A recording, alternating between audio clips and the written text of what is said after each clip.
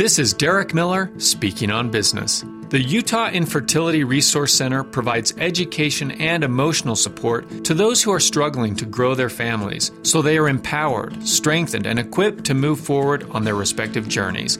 Executive Director Shelley Meekum shares more. Since 2015, Utah Infertility Resource Center has filled a unique niche in supportive services to the 15% of Utah adults who experience infertility. Infertility is a frustrating and lonely experience, and tens of thousands of our friends and family members are having it.